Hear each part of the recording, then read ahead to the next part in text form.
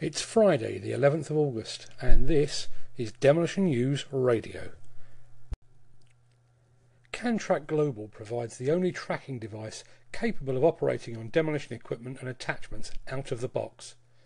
Its super rugged design is fully waterproof and provides both equipment location and the ability to recover in the event of theft, something which is up 220% for attachments over 2016. Visit cantrack.com or Google the CanTrack asset to find out more. I was interviewed yesterday by a reporter from Public Finance magazine who was trying, largely in vain, to get a handle on the likely costs of demolishing Grenfell Tower, the London tower block where at least 80 people are known to have died in a horrific fire just a few weeks ago. I explained that I was just a journalist and that I don't actually price demolition work. I also tried to explain the potential challenges facing any demolition contractor selected to demolish the structure.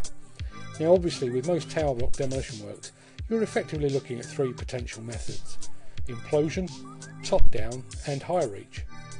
Now the remains of Grenfell Tower are surrounded on all sides, so an implosion seems highly unlikely. Given the severity of the fire, there must be serious question marks over the integrity of the structure, which also puts a large question mark against the use of a top-down method.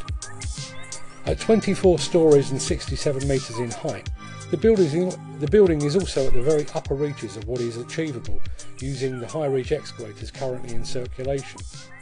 DSM's new Monster Cat machine does have sufficient reach, but only just. And then of course there is the question of who would actually want to win the work in the first place. To me this seems like a double-edged sword. On the one hand, the ultimate demolition of the most notorious tower block in the UK would be extremely high profile and would likely afford the chosen demolition contractor considerable exposure and an opportunity to effectively become a household name. But when demolition does take place, it will do so under intense media and public scrutiny. And frankly, would you want to work in there?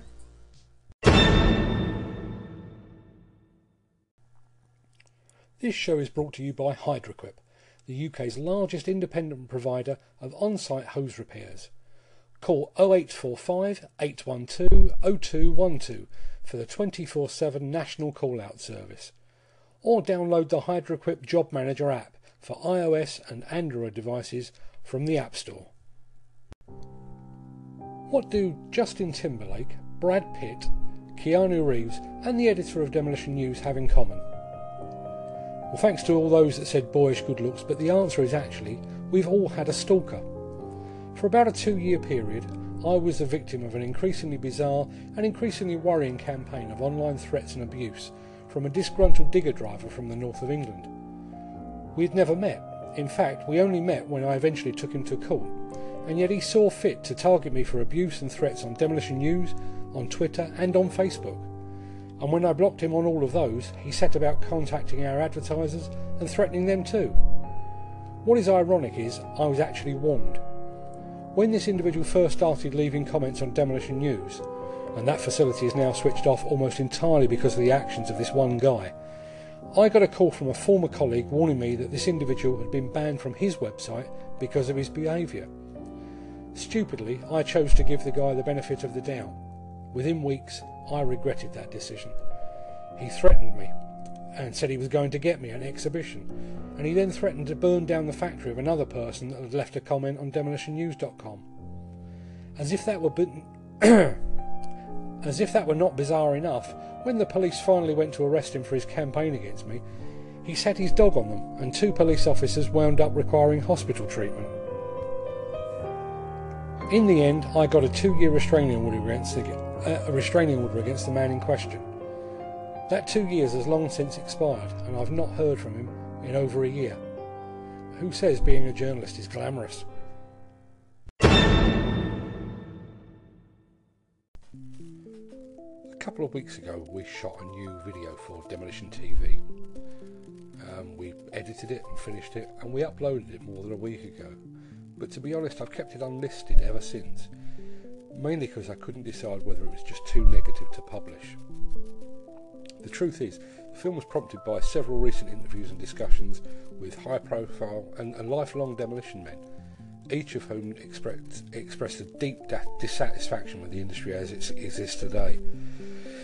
So, for those guys and for anybody else that's feeling a certain disquiet about the way the industry looks at the moment, we've put the video up. You can find it on demolitionnews.com. It's called Simply If. It's also on YouTube. If you follow us on Facebook, it's there as well. Check it out, and probably more importantly, let us know what you think. It's not our usual upbeat, happy-go-lucky style of video. It's probably a little too brutally honest for its own good, but let us know what you think, and we'll see you in the next show. And thanks for listening as ever.